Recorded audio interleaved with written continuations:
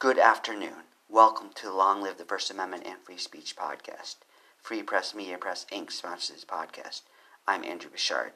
Today I read Austin City Code, Parks and Recreation Department Park Rules, Section 14.1.8, Peace and Quiet. Friends, today is a day to advance the First Amendment, like every day.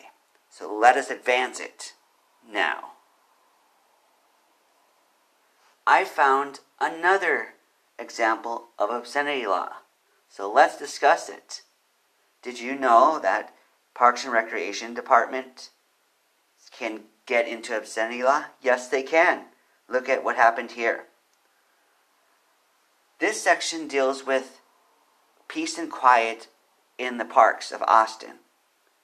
Have any of you out there ever visited Austin Park? I have a lot of parks in my area. They're nice. We have Zilker Park in Austin, which is a big one. Anyone ever been there? What are your impressions of Austin Park? And think about not just general experiences, but First Amendment related experiences and obscenity law related experiences.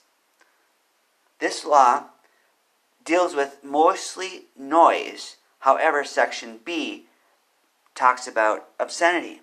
It says, quote, "A person may not use offensive language, make unreasonable noise, discharge weapons or fireworks, or engage in any gestures or conduct in a park that would be offensive to a person of ordinary sensibility." End quote. Have any of you out there ever did this in Austin Park? Have any of you ever swore in Austin Park? Have any of you ever said obscene things in Austin Park?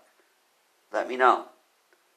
I imagine you didn't have a trial over it, but who knows, maybe you did. If you did, let me know. Love to find out about it.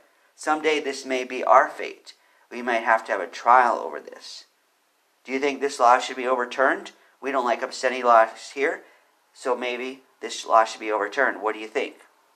Get your minds going? How will you advance the First Amendment, freedom of speech, and third parties today? Long live the First Amendment and free speech. Goodbye.